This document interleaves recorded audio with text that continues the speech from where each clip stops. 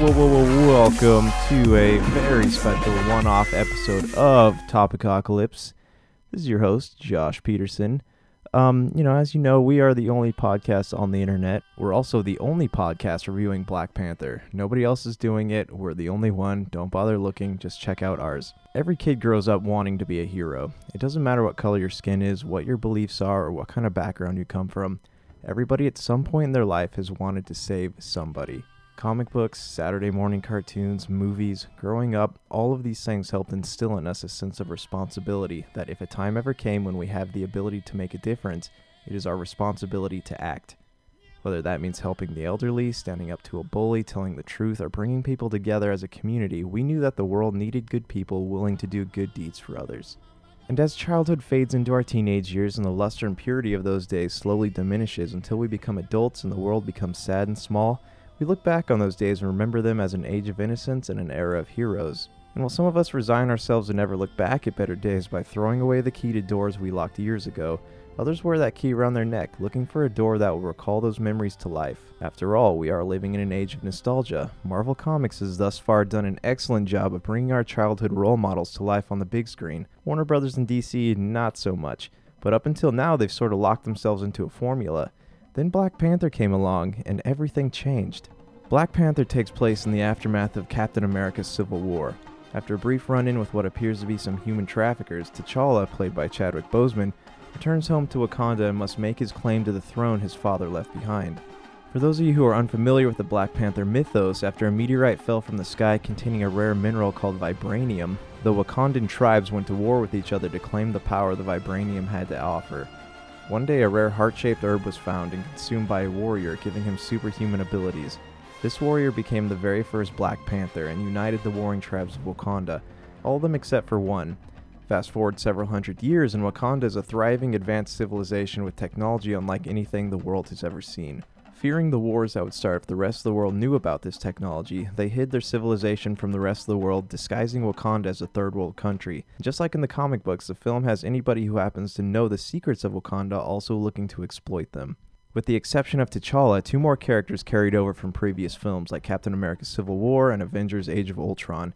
American agent Everett K. Ross, played by Martin Freeman, who is part of the investigation team that went looking for Bucky Barnes, and Ulysses Klaue, played by Andy Serkis, who was selling vibranium and got his arm cut off by Ultron. In Black Panther, he has a new arm, and it's because of him that Killmonger, played by Michael B. Jordan, finds his way to Wakanda and the throne. Before we go on, here's a quick rundown of the film's story without getting too far into spoiler territory. Like I mentioned above, Black Panther takes place in the aftermath of Captain America's Civil War. T'Challa returns home to claim the throne his father left behind. However, claiming a throne in Wakanda isn't as easy as it sounds. In order for him to claim it, he must first defend it from anybody who might think that they have a better claim. Fortunately for T'Challa, only one of the four Wakandan tribes challenges him. If you know the comic books, you might recognize this particular character as M'Baku, the man-ape. For obvious reasons, they left out the second part of his title.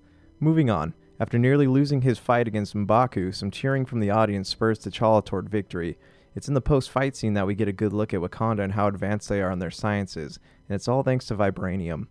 When news reaches T'Challa that Ulysses Klaue is alive and well, he sets off in search of vengeance for past sins Klaue committed against the people of Wakanda. The only problem is that the Americans are also after Klaue, and when Everett K. Ross shows up in the same South Korean casino as T'Challa and his crew, things become interesting. There's some fighting, a car chase, some cool shots of the Black Panther running on buildings, and Klaue has a literal hand cannon that gets ripped out of his shoulder when he's captured. While being interrogated, he spills the beans to Ross about Wakanda not being a third world country, but before Ross can probe further, Killmonger rescues Klaue, only to kill him later on and use him to gain entrance to Wakanda.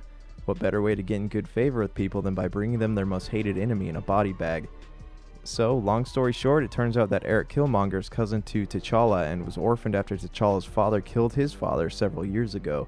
Killmonger challenges T'Challa to the throne, and T'Challa, after finding out the truth about Eric Killmonger, feels obligated to fight him. He loses and gets tossed off of a cliff. Using his newfound political power, Killmonger wants to bring Wakanda out of hiding by arming the oppressed with Wakandan weapons. After that, there's some fire, a dream sequence, a lot of fighting, a couple of cool after-credit scenes.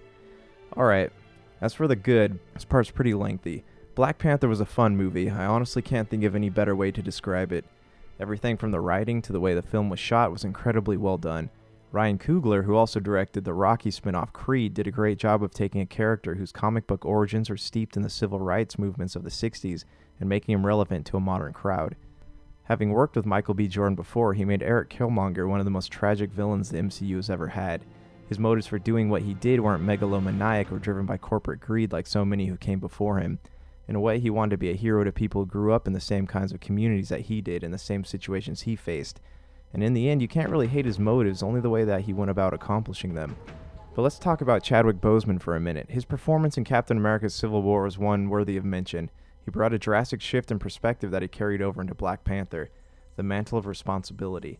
And if there's anything that's been overplayed in the MCU, it's irresponsible superheroes, particularly in origin stories. T'Challa not only had an obligation to his people, he had an obligation to his heritage and tradition, which is why he chose to accept Killmonger's challenge for the throne. I can go on about the cast, but Lupita Nyong'o is also somebody who stood out in this film.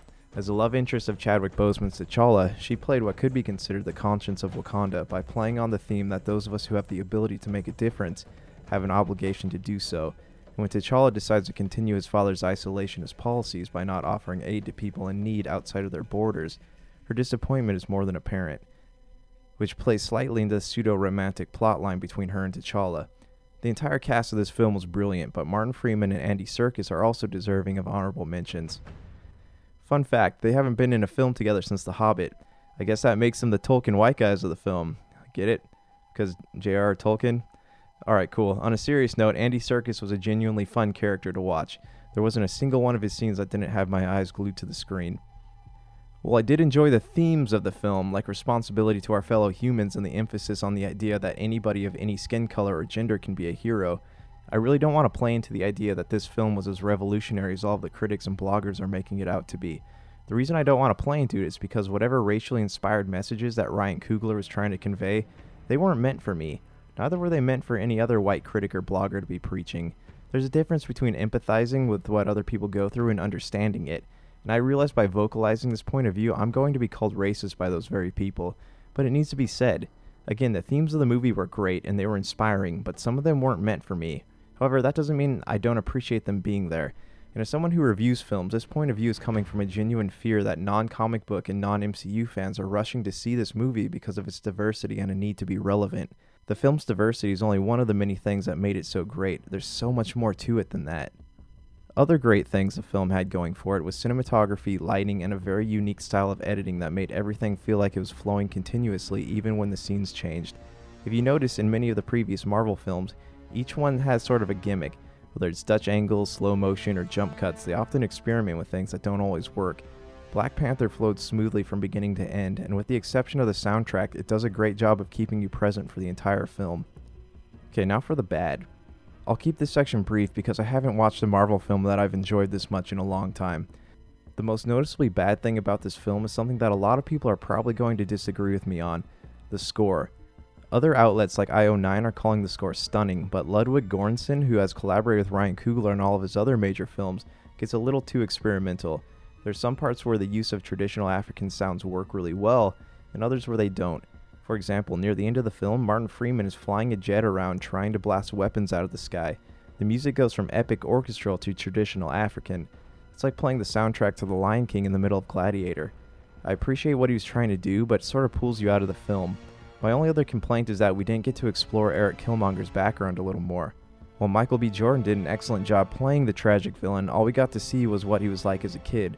All of the things that he did in between childhood and becoming the film's villain are relayed through dialogue. It seemed like there could have been some cool things to show visually. The verdict. If you haven't had a chance to see Black Panther yet and this review hasn't spoiled it, I would definitely go see it. Marvel has tried several times over the years to stay fresh. They sort of succeeded with Captain America, Winter Soldier, and Ant-Man, but other times they've deviated from their formula. It hasn't exactly paid off for them. Black Panther is fresh in both visuals and storytelling. The cast brings the comic book to life in a way that few other superhero film casts have ever done. Unlike films like Iron Man, Thor, Captain America, etc., you could feel that there were actually consequences for the characters should they fail at what they were trying to do. And the idea of the mantle of responsibility is a theme that plays well for the characters in this film. If you were one of those kids who dreamt of being a hero, and even if you weren't, we can all learn something from this movie.